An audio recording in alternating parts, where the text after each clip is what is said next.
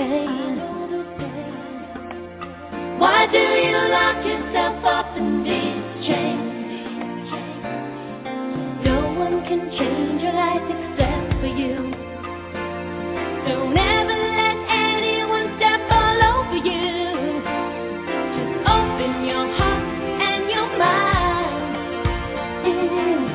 Is it really fair to feel this way inside? Oh, someday somebody's gonna make you wanna turn around and say goodbye. Until then, baby, are you gonna let them hold you down and make you cry? Don't you know, if you change, things will go your way. You hold on for one more day. Can you hold on for one more day? Things will go your way. Hold on for one more day. Welcome to OCG Recovery Radio, where we discuss substance abuse treatment and recovery. You can listen live at blogtalkradio.com/OCG Radio. Please note that the views and opinions of our hosts and guests are not necessarily the views of OCG, nor is it meant to replace professional advice or the advice of your physician. And now, here's our show, Roach on Recovery, with your host, Orville Roach. We are back. We are back like that. How about them Cowboys? Yeah! Oh man, it feels good to be back. Your co-host here, your loyal co-host. We've got our host, Mr. Roach himself, and I couldn't help but this is perfect timing. Beginning of the NFL season to hop into another show and already hit our resident Cowboys fan with a little jab about his starting quarterback. Mr. Host, how have you been over this past 4 months?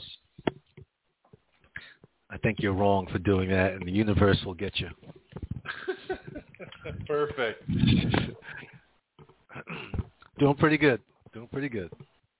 No complaints. Good stuff. So yeah, we got a great show on tap for today. I'm excited. I think we filled the audience in before we left. I don't know if it was our last show, maybe the show before, but I know we did have a show on kind of the preparation for a 30-day residential program, what we were doing in preparation for that. I think we told them that this was coming down the pike in January. Now, of course, we've had almost a year to operate under that model, and we'll be able to evaluate it. And that's kind of the topic today. We'll be able to share that with all of you. But outside of that, some other news and events that we will catch everybody up on that have taken place since the last time we had a show, and looks like we got an exciting one on tap. Yep. So we had in August our 15th anniversary as our common ground. And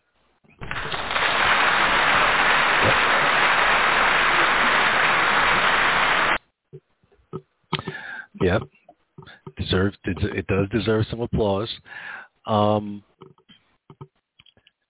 Obviously, you guys did a little bit different this time because I think this is only the second time in recent years that I have actually been present for the celebration.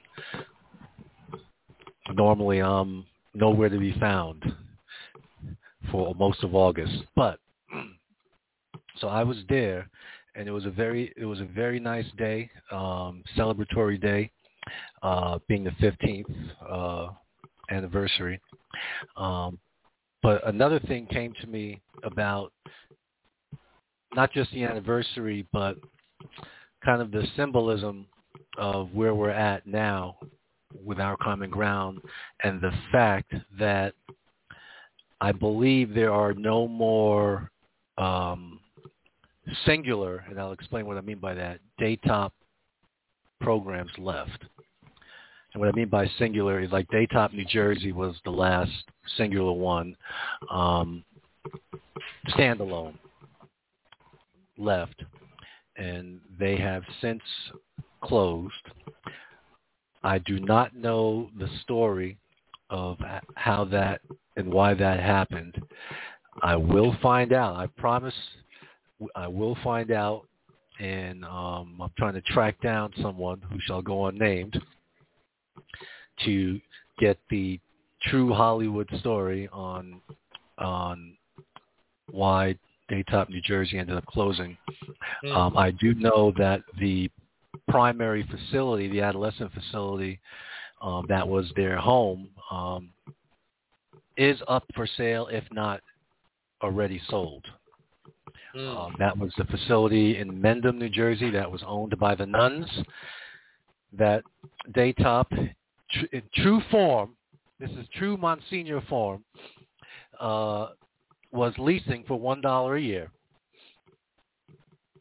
This acres and acres, beautiful facility in Mendham, New Jersey, and I was fortunate enough to visit it once in 2009 for Joe Hennon's retirement ceremony. So we have to get to the bottom of that. Now, why is that important? Well, I believe it's important, number one, to know the story, whatever it is, for better or worse, good, bad, or ugly. And I think we now, our attitude is we're taking on the mantle of being the torch carrier, the torch bearer, if you will, for the Daytop programs. Even though that's no longer not our name. But if you've noticed, Mr. Producer, one thing, we've changed like a lot of our letterhead and all that stuff. For years, the letterhead would say Our Common Ground, formerly Daytop, California. Formerly, yep. Yeah. And, once we kind of got into years 7, 8, 9, and 10, we kind of phased those things out and everything just became Our Common Ground, except the signs at the front of all of our facilities. Right.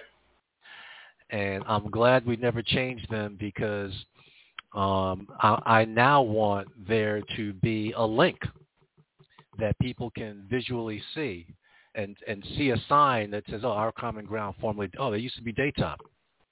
Right. I was in Target this Saturday.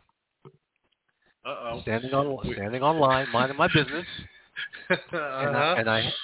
And of course, I wear all of my Daytop shirts proudly, and I had on a black Daytop shirt, and the lady, and I'm in the self-checkout line, and the lady who's manning the line, a Target employee, as I get to the next front position on the line, the lady looks at me and says, "I know Daytop." I said, "Really? From where?" She said, "My daughter used to work for Daytop right here." Now, we're in East Palo Alto, so she's referencing the residential facility. Yeah. She said in the 80s. I said, well, in the 80s it was New Day. We took over in 91. And she says, I said, who did she, what's her name? And she said her name, Tanya. And I said, who did she work with? Name some people she worked with. And she said, Mr. Thomas. I said, Larry Thomas. Larry, yeah. Okay. I said, okay. I said, well, we're not named Daytop anymore. We're Our Common Ground, but we're still, we grew from that to where we are now. But so we had a little pleasant conversation. So that's, one of the reasons I just proudly always wear my Daytop shirts, because you never know. A lot more people know Daytop than they do Our Common Ground, first of all, because Daytop has a much more, if you will, rich history. And it just casts a wider net because of its numerous locations. Right. So I want us to be that torch carrier for Daytop, and keep our signs with the formerly Daytop, California. And one of the things, Mr. Producer, but I'll make it public to everyone else, we're collecting all kinds of memorabilia, if you will. Memorabilia and archival stuff from Daytop and Our Common Ground, et cetera, wherever we can find it, whatever we find in the closet, in the corner under the dust bunny, whatever we find, wherever we find it. Right. And what we're eventually going to do is in the facility that we actually own. We're going to have like throughout the hallway, we're going to put all of that stuff, find places for whatever else is on the wall, put all of that stuff on the wall. All the pictures we have of the Monsignor, all the signs we have, all the stuff on the wall, so people as they walk through. I don't know how much. I don't know if it'll be like a timeline thing as they walk through, or it'll just be stuff that they can just look at and see, and maybe have little placards underneath saying what it is, etc. But if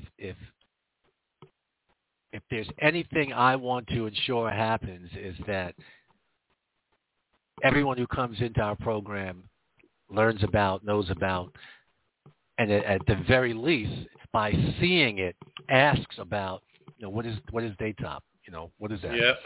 Yep. And there you have a start of a conversation.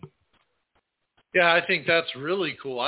You might even catch me fighting to return some of the formerly Daytop California monikers to some of our facility documents and things of that nature. I think it made sense to slowly but surely move away from that for various reasons when we did split and go our own direction. And now that time has passed and we know how that story ended for Daytop, and us now being those torch bearers, I think it would be cool to stay, like you said, to consciously stay attached to that history. Yep. We got something going on this week, Mr. Producer. Our every 3-year self-induced. Oh, yeah. What's a good way to describe it? Is it torture? I don't know if it's torture. Mental torture, maybe. Sure. Yeah. Self-induced mental torture. So we, for those of you who don't know, we are CARF, C-A-R-F, certified or accredited. All of our programs. And CARF stands for the Commission on Accreditation of Residential Facilities or Rehabilitation Facilities. I always forget which one it is. Yep. And so every 3 years, if you get a 3-year accreditation, you can get a 1-year accreditation, which is like a probationary, and you got to fix whatever it is they find and whatever. But every 3 years they come in and they review all aspects of your organization from head to toe, from the board all the way down to the maintenance office. And there's a manual, which is, 17,000 pages? Just about. And, we have a person, our quality assurance coordinator, who has been a godsend for us. Because before her, now she started with us in 2017, and before that, all of the management team used to just take on the different aspects of this thing to try and get it done, and it was very,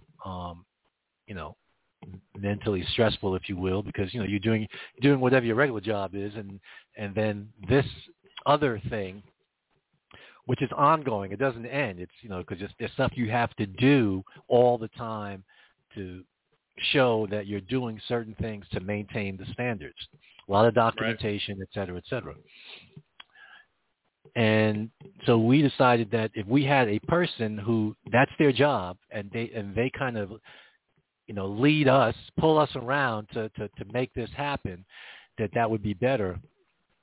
And so we hired Laura, and that was her job, quality assurance coordinator.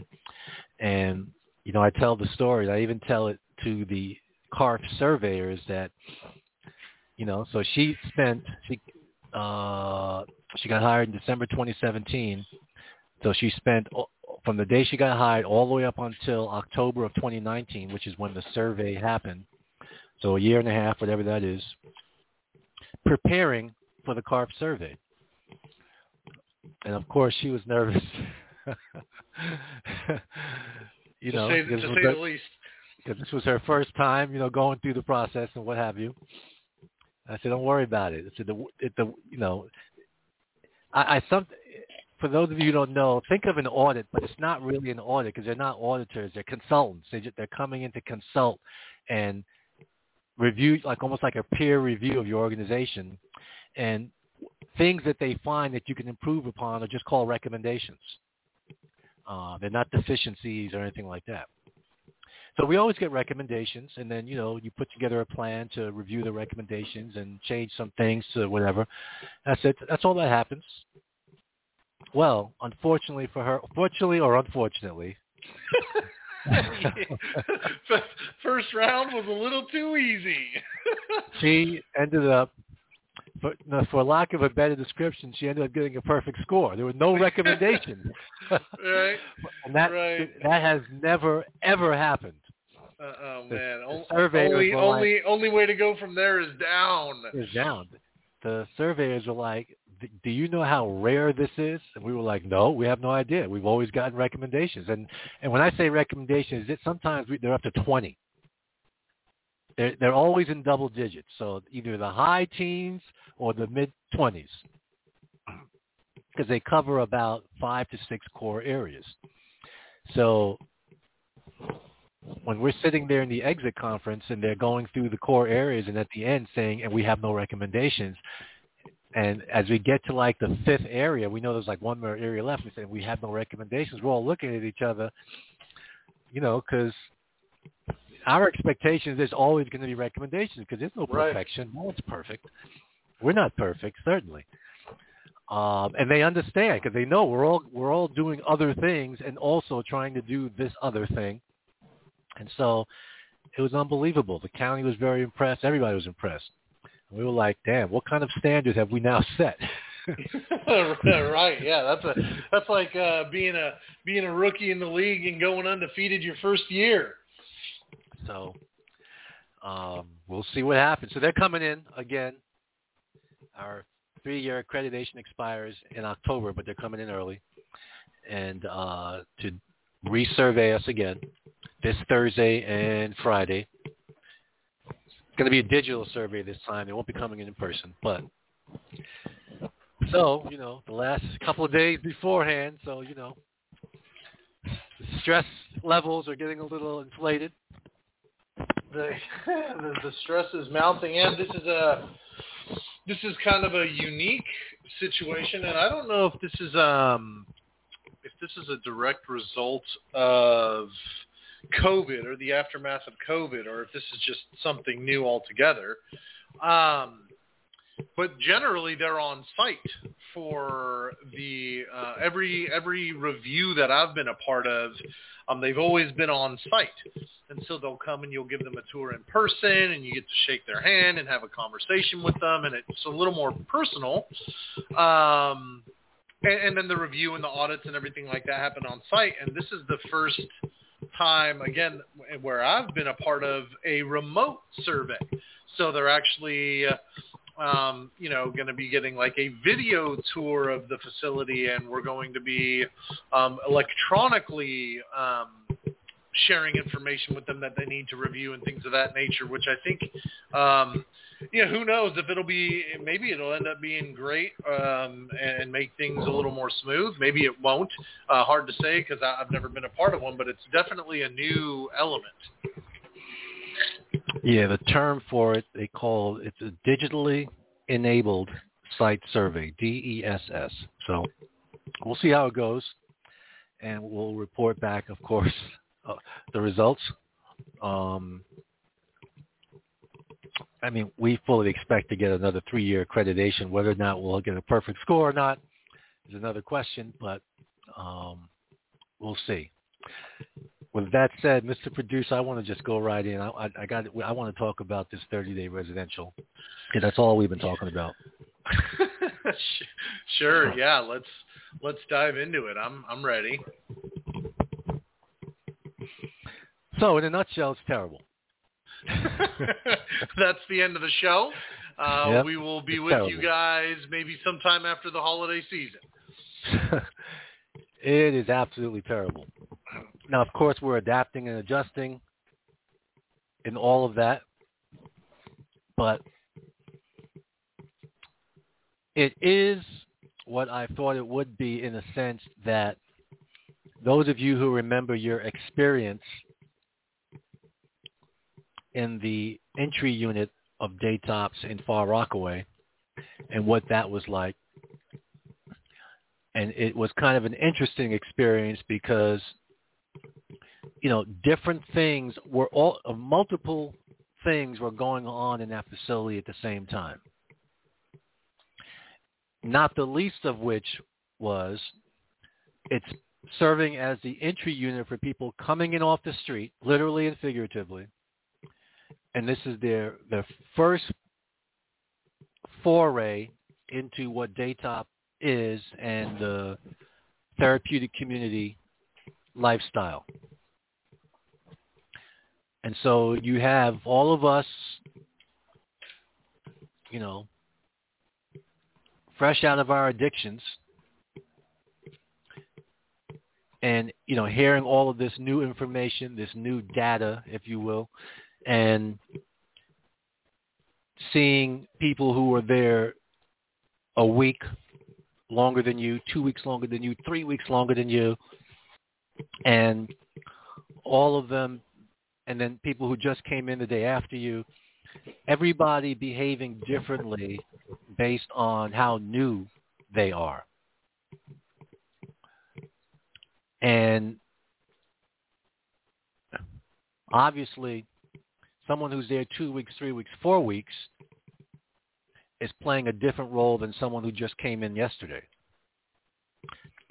And the therapeutic community relies, even in the entry unit, of those people who were there 2 weeks, 3 weeks, 4 weeks to be mentors to those people who just came in yesterday.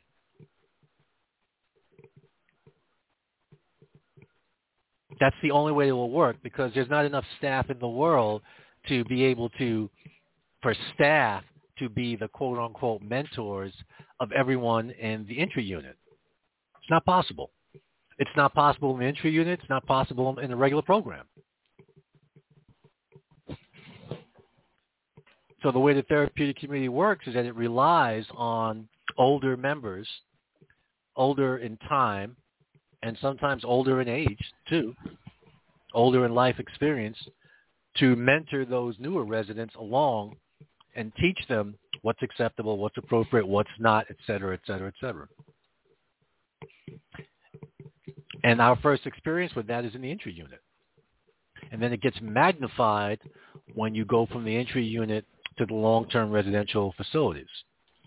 Because now you have people that are there 3 months, 6 months, 9 months, 12 months. So there's a significant amount of filtering down, direct and indirect mentoring that's taking place. And when you're talking about 150, 200 people or more, 230 at Swan, 190 and 60, 250 at Swan Lake, and it'd be 230 at Parksville. That's a lot of people. Right. So just the mass of the numbers,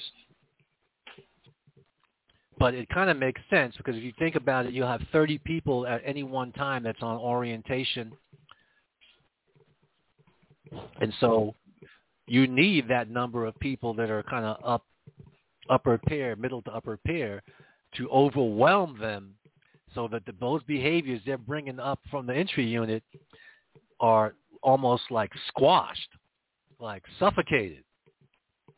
So they don't even get a chance to breathe those behaviors, because they're being jumped on by anyone and everyone.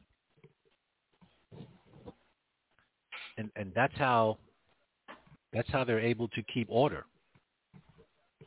Yeah, I was going to mention, for those listeners out there, anyone who may look at the archives from time to time and listen to some of our old podcasts, we did a whole series on the trimesters of treatment, right? And even in that, our trimesters were what they are traditionally for a TC model, 0 to 3 months, 3 to 6, 6 to 9. And so you can imagine trying to, and we covered the dynamics very clearly of each of those trimesters and then the TC generally speaking and how it's necessary for the TC's functionality to have a mix of all clients of different trimesters. And so anyone who wants to go back into the archives, you listen to that, you'll understand just how important it is to have those in the third trimester, and you can't keep it unless you give it away, and they're bringing in the people from the first trimester. Well, now imagine a wholly contained facility program where all of the clients are in the first trimester. There is no second trimester. There is no third trimester. And on top of that, those in the first trimester are in the first trimester of the first trimester, meaning you don't even have the 30 to 60, the 2-monthers or the 3-monthers, this 30 days. So you have basically everybody coming in, everyone who is having an experience in the program is at the very beginning of the first trimester, and now you're almost looking to break it down into weeks, whereas in a traditional model, 3 weeks in, you might just be starting to uncross your arms and group, and you might just be starting to listen to somebody. And now in this model, that person is your coordinator for the day. And keep in mind, in the daytop entry unit in Rockaway, the one thing that they had that we don't have is, remember I said that building served a multitude of purposes. So it served as a reentry building for people coming down from the upstate facilities. Yep. And so you had people at long-term levels of recovery in and around the building all the time. And so it wasn't just the entry unit on the first floor in the dining room and the living room area, so on and so forth. There were a lot of people down there, and the majority of them had a decent amount of recovery time under their belt. So they had access directly, indirectly, to people who could mentor them, pull them up, and so on and so forth. And so it allowed for there to be order. It wasn't the blind leading the blind down there. There were a lot of people around, not just the staff, of which there were only 1 or 2 on a particular shift. It wasn't like they had 5 and 6 people. Right. You know what I mean? So everything was reliant on the middle to older members in trying, filtering information down, mentoring, and keeping order. So here we are. When the clock strikes 1 on January 1, 2022, one thing we knew was that all of the clients who were in the program at that time were remained on whatever their current path was, and then anyone new coming in after January 1 was going to be on a 30-day track. So those clients who came in January 1 to January and February still had the benefit of, quote-unquote, older members to pull them in, show them the ropes, and so on and so forth. But once those older members, and I'm using older members in air quotes because they're not our traditional 7, 8, 9-month older members, right? These are people who are 2 months and 3 months in the house, okay? But once they transitioned out and we got our full first crop of everyone was 30 days or under, that's when the reality hit home. So I remember, I believe it was sometime in March or April, I sat down with the family in the residential facility on a Friday afternoon to kind of explain to them this concept of what they're experiencing. Like, so what were we starting to hear? A lot of bickering, a lot of griping back and forth on the floor, a lot of reacting and stuff, so on and so forth. So I sat them all down and I said, all this stuff that you guys are doing normally wouldn't happen. And the reason it wouldn't happen is because normally in the past there would be older members who would be pulling you up, who would be squashing all that in the bedrooms, talking to you, mentoring you, and so on and so forth. It wouldn't be you, a 15-day member, trying to teach a 3-day member, or a 3-week member trying to teach a 1-week member. That's normally not what happens. Not that it's not possible, but that's normally not the way it goes. I said, so what you guys are going to experience is a little bit different. So, yes, and I didn't say this to them, but we knew behind the scenes that obviously it's going to require more staff involvement, because we kind of have to the best that we can, take up that space, that mentoring space, being more present, because you don't have the older members to rely on to hold the house down and, keep order and so on and so forth. And obviously you're not going to be turning your back on a 2-week member. Right. Next thing you know, there'll be crack dealing happening out of the supply closet. Exactly. So we don't want that. So it's definite. It was a definite, and still is a definite adjustment in a way of doing things, and adjustment for the staff, obviously. Now, another obvious thing is the clients don't know what they don't know, meaning like they're only experiencing what they're experiencing. They can't speak to what it was in the past. They weren't here, so there's nothing for them to compare it to. All they know is this is what their residential treatment or intervention is, if you will. I only wanted to explain to them because a lot of their frustration was with the interactions that were going on between all of this natural and normal for people who are 30 days and under. Right. They're going to beef with each other. They're going to rub each other the wrong way. They're going to be reacting. Their tone is going to be out of whack. All of that stuff is normal, natural, and appropriate. The difference is that normally there's other clients around, or been around a little bit, been around the block, who helps them through that, walks them through that, squashes a lot of that stuff, pulls them up on bickering and whatnot, kind of holds their hand through encounter group. So even the encounter group, one of, if not the most important group in the residential setting.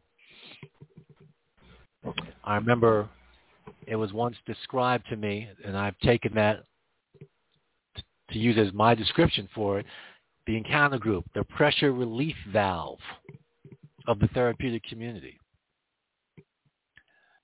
So even that has to evolve a little bit. Every 2 or 3 or 4 groups, the group has to be a teaching group. This is the purpose. This is how you do it. This is how you interact in the group, blah, blah, blah. Whereas, what would you do as a new member coming in before? You would, you'd sit, you'd watch other members, family members participate in the group, and that's how you would learn. You'd see what they do, see them dropping slips, talk to them about, dropping slips and how to, respect your feelings and so on and so forth. You have to kind of teach them that in a different way. So it's definitely an investment for the staff team. So you have them, and for the clinical team, it's an adjustment because now, even just so you guys understand the length of stay clock, we went from a 12-month program down to a 6 to 9 month program, then to just a 6-month program, then 3 to 6 month, and then a 90-day, 3-month program. And we were a 90-day program for, 3 years or something like that. And before we kind of got wind of the 30-day thing coming down the pike. And each time, obviously, there's an adjustment. But even at the 90-day mark, there's enough time for the clinical team to start to get underneath some serious issues. You know what I'm saying? Yep. You could start to open the door, start peeling the onion back a little bit, and so on and so forth. Obviously, when it was longer term, you didn't have to worry about a continuation plan. So, okay, we peel the onion back 1/3. We want to continue this, so we got to kind of map out a plan for how, when you go to your next stage of treatment, how that can continue with your next clinician and so on. But obviously, when a person is only with you for 30 days, you can't start peeling the onion back. You can't start opening people up like that.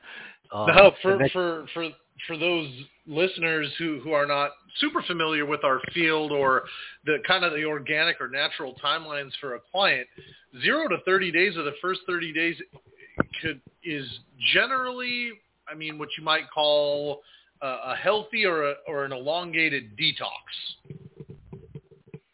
I mean, and if you visit a detox, or if you're familiar with that setting, there is nothing treatment based there. It's almost medical in nature, in that you know we're treating, or not even treating, but a detox center is overseeing the client as they go through the physical and maybe emotional challenges that come with a detox, an actual detox, and then working on placement into a program. So, you know, that time frame is generally good for a detox and not much else. Yep. We used to say, especially for the methamphetamine users, it was 90 days before all the cobwebs are cleared out. They're sleeping normal again, eating normal again. And now, their brains can absorb the information, and also they can now clearly, literally speaking, clearly participate in the clinical aspects of treatment. So for them, it's even longer than 30 days. So, yep, you're right. So be just about. So what I did, and I think we spoke about this in our last. It said, let's try and do just what Daytop did in New York in the entry unit. What did they focus on? You come in, let's get some food in you. Let's start getting you eating and sleeping right. Let's just worry about that. Start, spoon feeding you some information, some data, right? All in preparation for the long-term treatment modality. And to be, going up to the long-term treatment facility. And so for us, that's going to the recovery residence and the intensive outpatient modality, where the bulk of their treatment now takes place. So we've tried to set up the 30-day program similar to that, and let that be the experience. So to me, it's now a misnomer to quote unquote call it treatment, because it's mostly an education, an introduction, yep, a start eating, start sleeping, get the medical. And this is kind of where we had a little conflict in terms of, normally, folks, we don't want clients in the residential program leaving the facility for a number of reasons. So, Mr. Producer, when you left Far Rockaway and you went and you were rotated up to the upstate residential facilities, once you got there, you were there. The only time you left is if you had medical appointments, legal appointments, what have you, downstate in the city. And, yep, the van would, just like how we do, the dispatch organizes all of that. But you wake up at some obscene hour in the morning, and the van leaves at some obscene hour in the morning. I don't remember what, 5 a.m., 5:30 a.m., because it wants to be in Manhattan by 8:30, 9 o'clock, so you can make your appointments and whatnot. And then usually you then have to take public transportation back to Far Rockaway, where the van would then pick you back up and everybody else back, and then you have dinner at Far Rockaway, and then the van would take you back upstate, and you get back home upstate somewhere around 9 o'clock in the evening, somewhere around there. But that's the only reason you would leave, is if you had medical appointments or legal appointments and so on and so forth. And so it's similar here. Obviously, we don't want people leaving the facility, but if if Dr. O'Neill says, you know what, they need to have this looked at. It can't wait until they get into intensive outpatient. It has to be addressed right away. But other than that, we do whatever we can to make sure that they're not leaving the facility, so that they get an intense as possible intro to the recovery process, and without missing any days, because they only got a limited number. Now, the one thing that did change is, prior to this, in California, your number of treatment episodes were capped at 2 in a 12-month period. So if you came into treatment, you were there for a week, and you split, and 3 months went by, you call, I want to come back, and you come back, and you stay for 3 weeks, and you split, California was not covering you for another treatment episode until 12 months had passed from your first treatment episode. Yep. So they've done away with that. Now there's no cap at all on how many treatment episodes a person can have within a 12-month period, which is a good thing. But one thing I still don't know, Mr. Producer, is other than every other state this is what every other state was doing, if there were any other things behind the scenes under the rocks as to why the push to go to a 30-day. And by the way, they're always correcting us.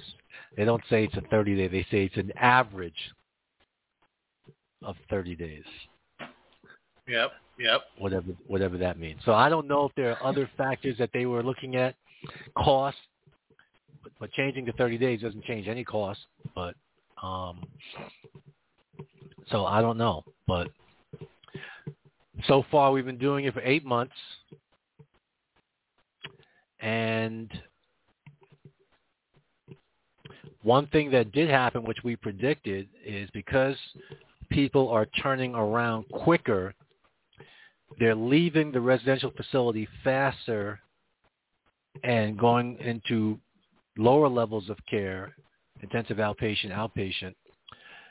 And we knew this may happen, but we didn't know it would happen this quick, that there was a possibility that we would reach our cap in the intensive outpatient program. Right. Which we reached blazing fast. Right. And then we had to scramble to try and find other referrals, which were very difficult because many, if not all, of the programs in our county are still under their own quote-unquote COVID protocols, so they're operating at reduced caps, and then tied with some staffing shortages. So basically there was no place to send these folks. And so we kind of figured out our own workaround, but they were obviously coming out of residential much quicker than people are going to be out of outpatient. People stay in the outpatient modality much longer, significantly longer than they are, and even when it was 90 days, right? Then they're going to stay in the residential. So I don't know how that is going to end up fixing itself, because it's a problem that's bigger than our common ground. We can just try to massage it, if you will, within our own program. But if we're capped, we're capped. And we're capped strictly because of the availability, staff availability, meaning we only have a fixed number of clinicians, and there's only a fixed number of clients that each clinician can serve. And, we do the math, and there's our cap of the number of clients we can have in the program at any one time. Right.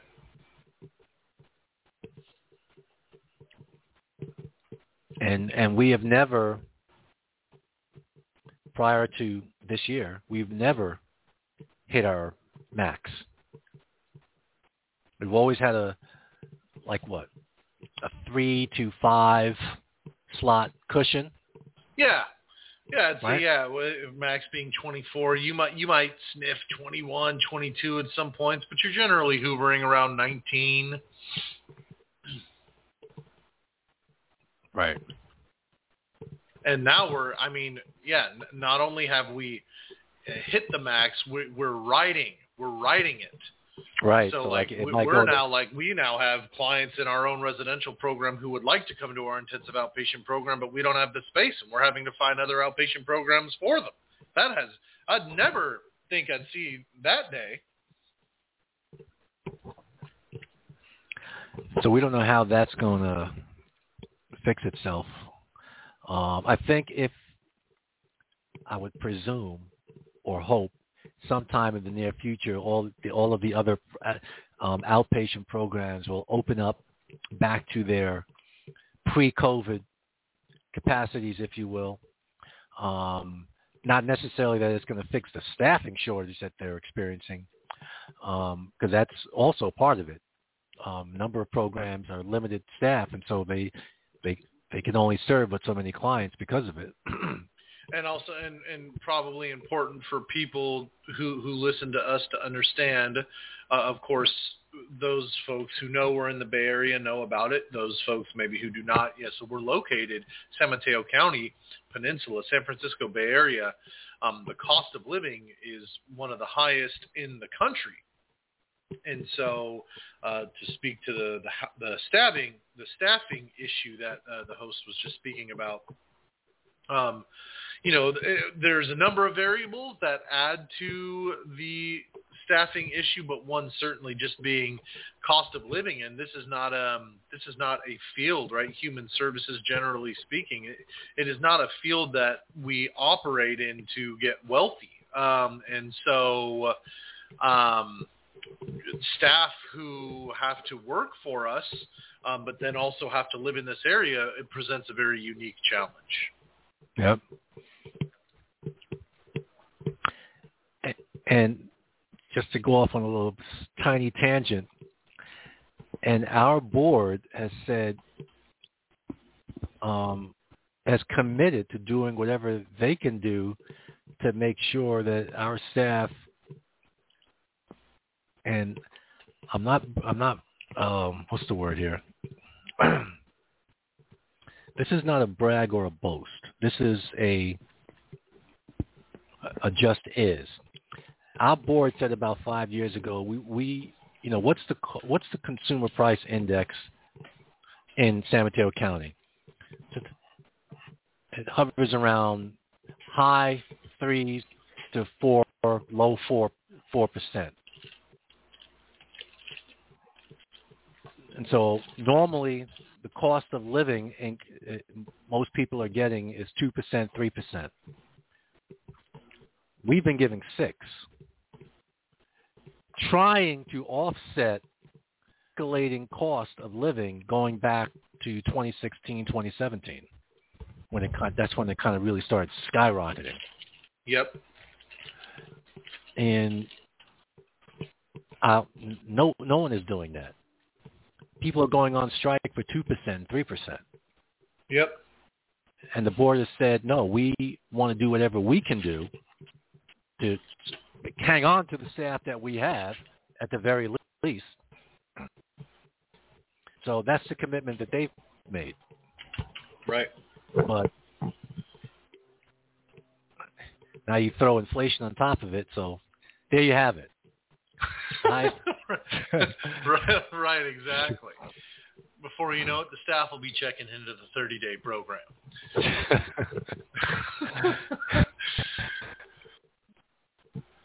So yeah, So the staffing shortage issue that programs are experiencing has variables attached to it that I don't know how that's going to end up fixing itself, and then throw on top of it programs that are still, in let's say high level COVID functioning protocols, and we're not. We've gradually come down,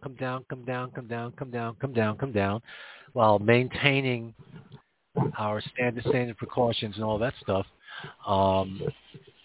And obviously, we were the only program in the county that did not close or stop accepting people starting from March of 2020, when COVID first hit.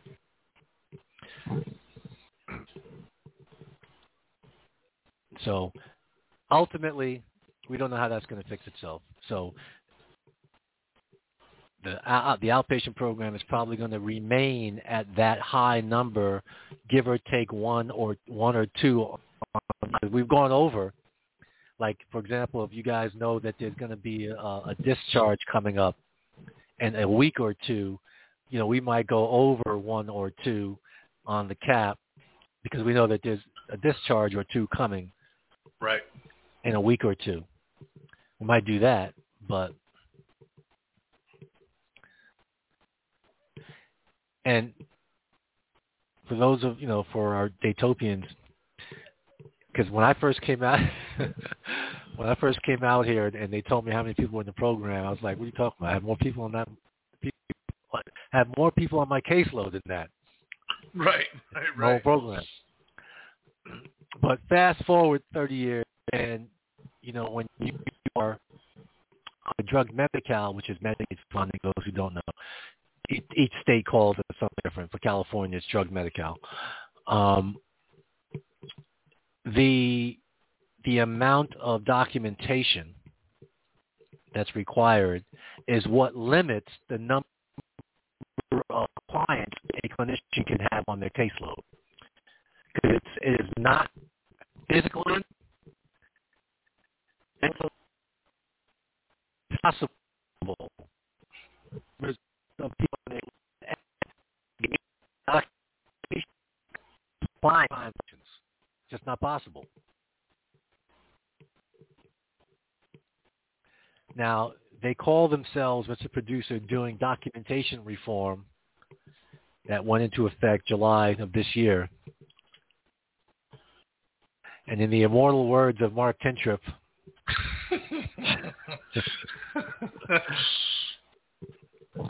it seems to me that all they did was just shuffle papers around.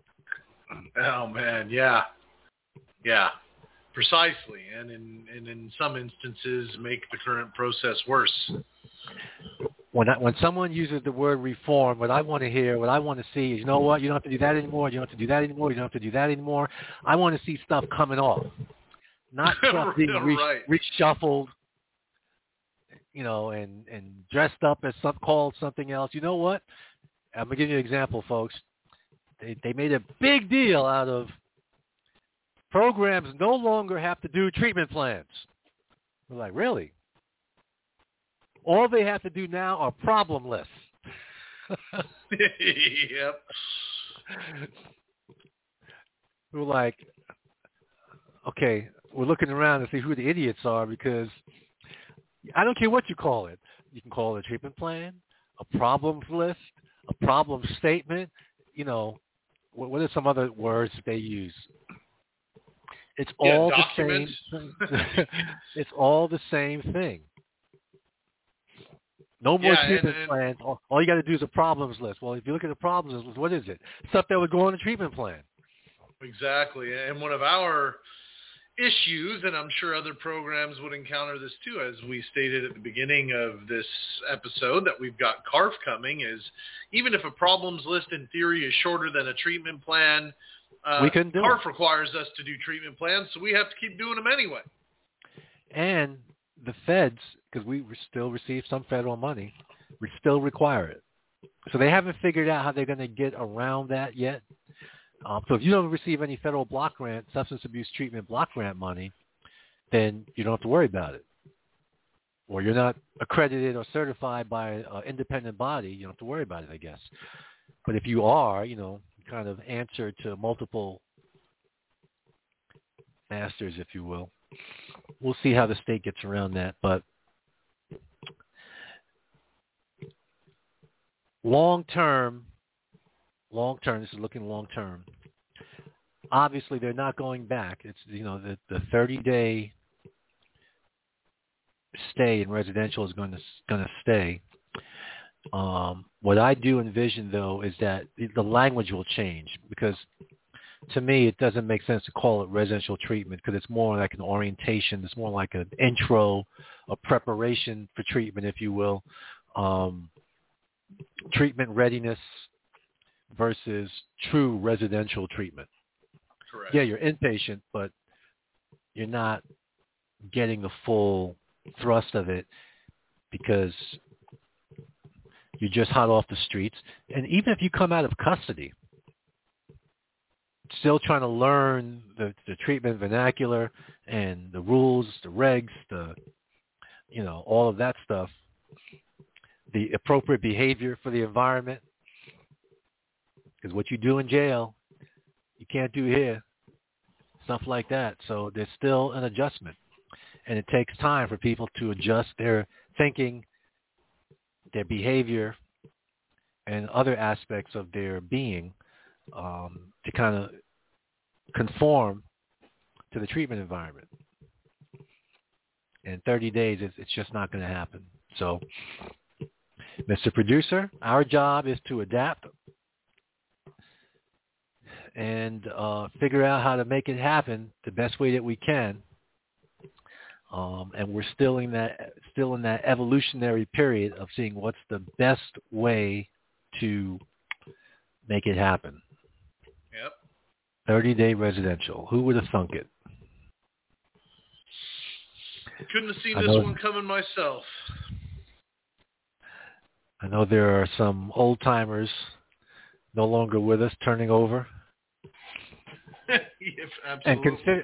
And consider this. All ALL, all of the studies say the same thing, that the longer a person is in treatment, the better the outcomes.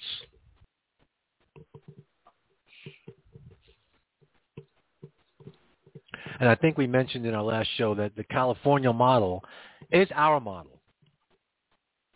Too bad we didn't, trademark it or copyright it? Exactly. It is the OCG model, which is intensive outpatient with recovery residents. Right. That's the model that they're going to. Their problem right now, though, is that there's just not many recovery residences. Number one, like in our county, there's only 2, and none for women, which in this day and age you would think is like, how is that continuing? That there are no recovery residences, even just one, even a 6-bedder for women. I don't know how they're getting away with that, but it's not our problem. But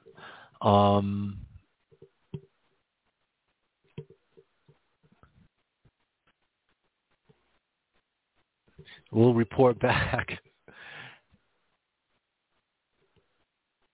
I think the 1-year mark, not that that's when we're going to be next reporting back, but because normally with this change, like the state will look at, UCLA does all of the state's research, will look at it 1 year in, send out all kinds of survey nonsense to us to get our opinions from all the programs, residential programs, and we'll report what we experienced. Yep. So, brutally honest. That's all I got, Mr. Producer. All right. Perfect. Yeah. Interesting topic, and it will be fun, and we will, whenever we do our next show, be sure to kind of follow up on this if there is any follow-up and report back on how things are going, or if anything looks like it may be changing, give you our CARF accreditation update. We'll either be celebrating or licking our wounds, and that'll be that. But yeah, it's been great to get on the air again. We love whenever we're able to provide content for you all and give you all another episode. So this was definitely enjoyable.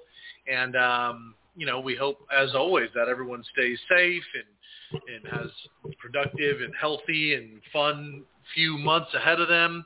And if we don't talk to everybody before the holiday season, we hope everybody has a happy holiday season. We will catch you all on the other side. That's our show for this evening. Thank you for listening. Be sure to listen to our next broadcast Tuesday at 4 p.m. Pacific Standard Time on blogtalkradio.com/OCG Radio. Like us, friend us, and follow us on Facebook at facebook.com/OCGWorkCA and on Twitter at OCGWorkCA. You can listen to podcasts of all our shows on iTunes under Roach on Recovery or on our Blog Talk Radio homepage. This has been a presentation of OCG Recovery Radio.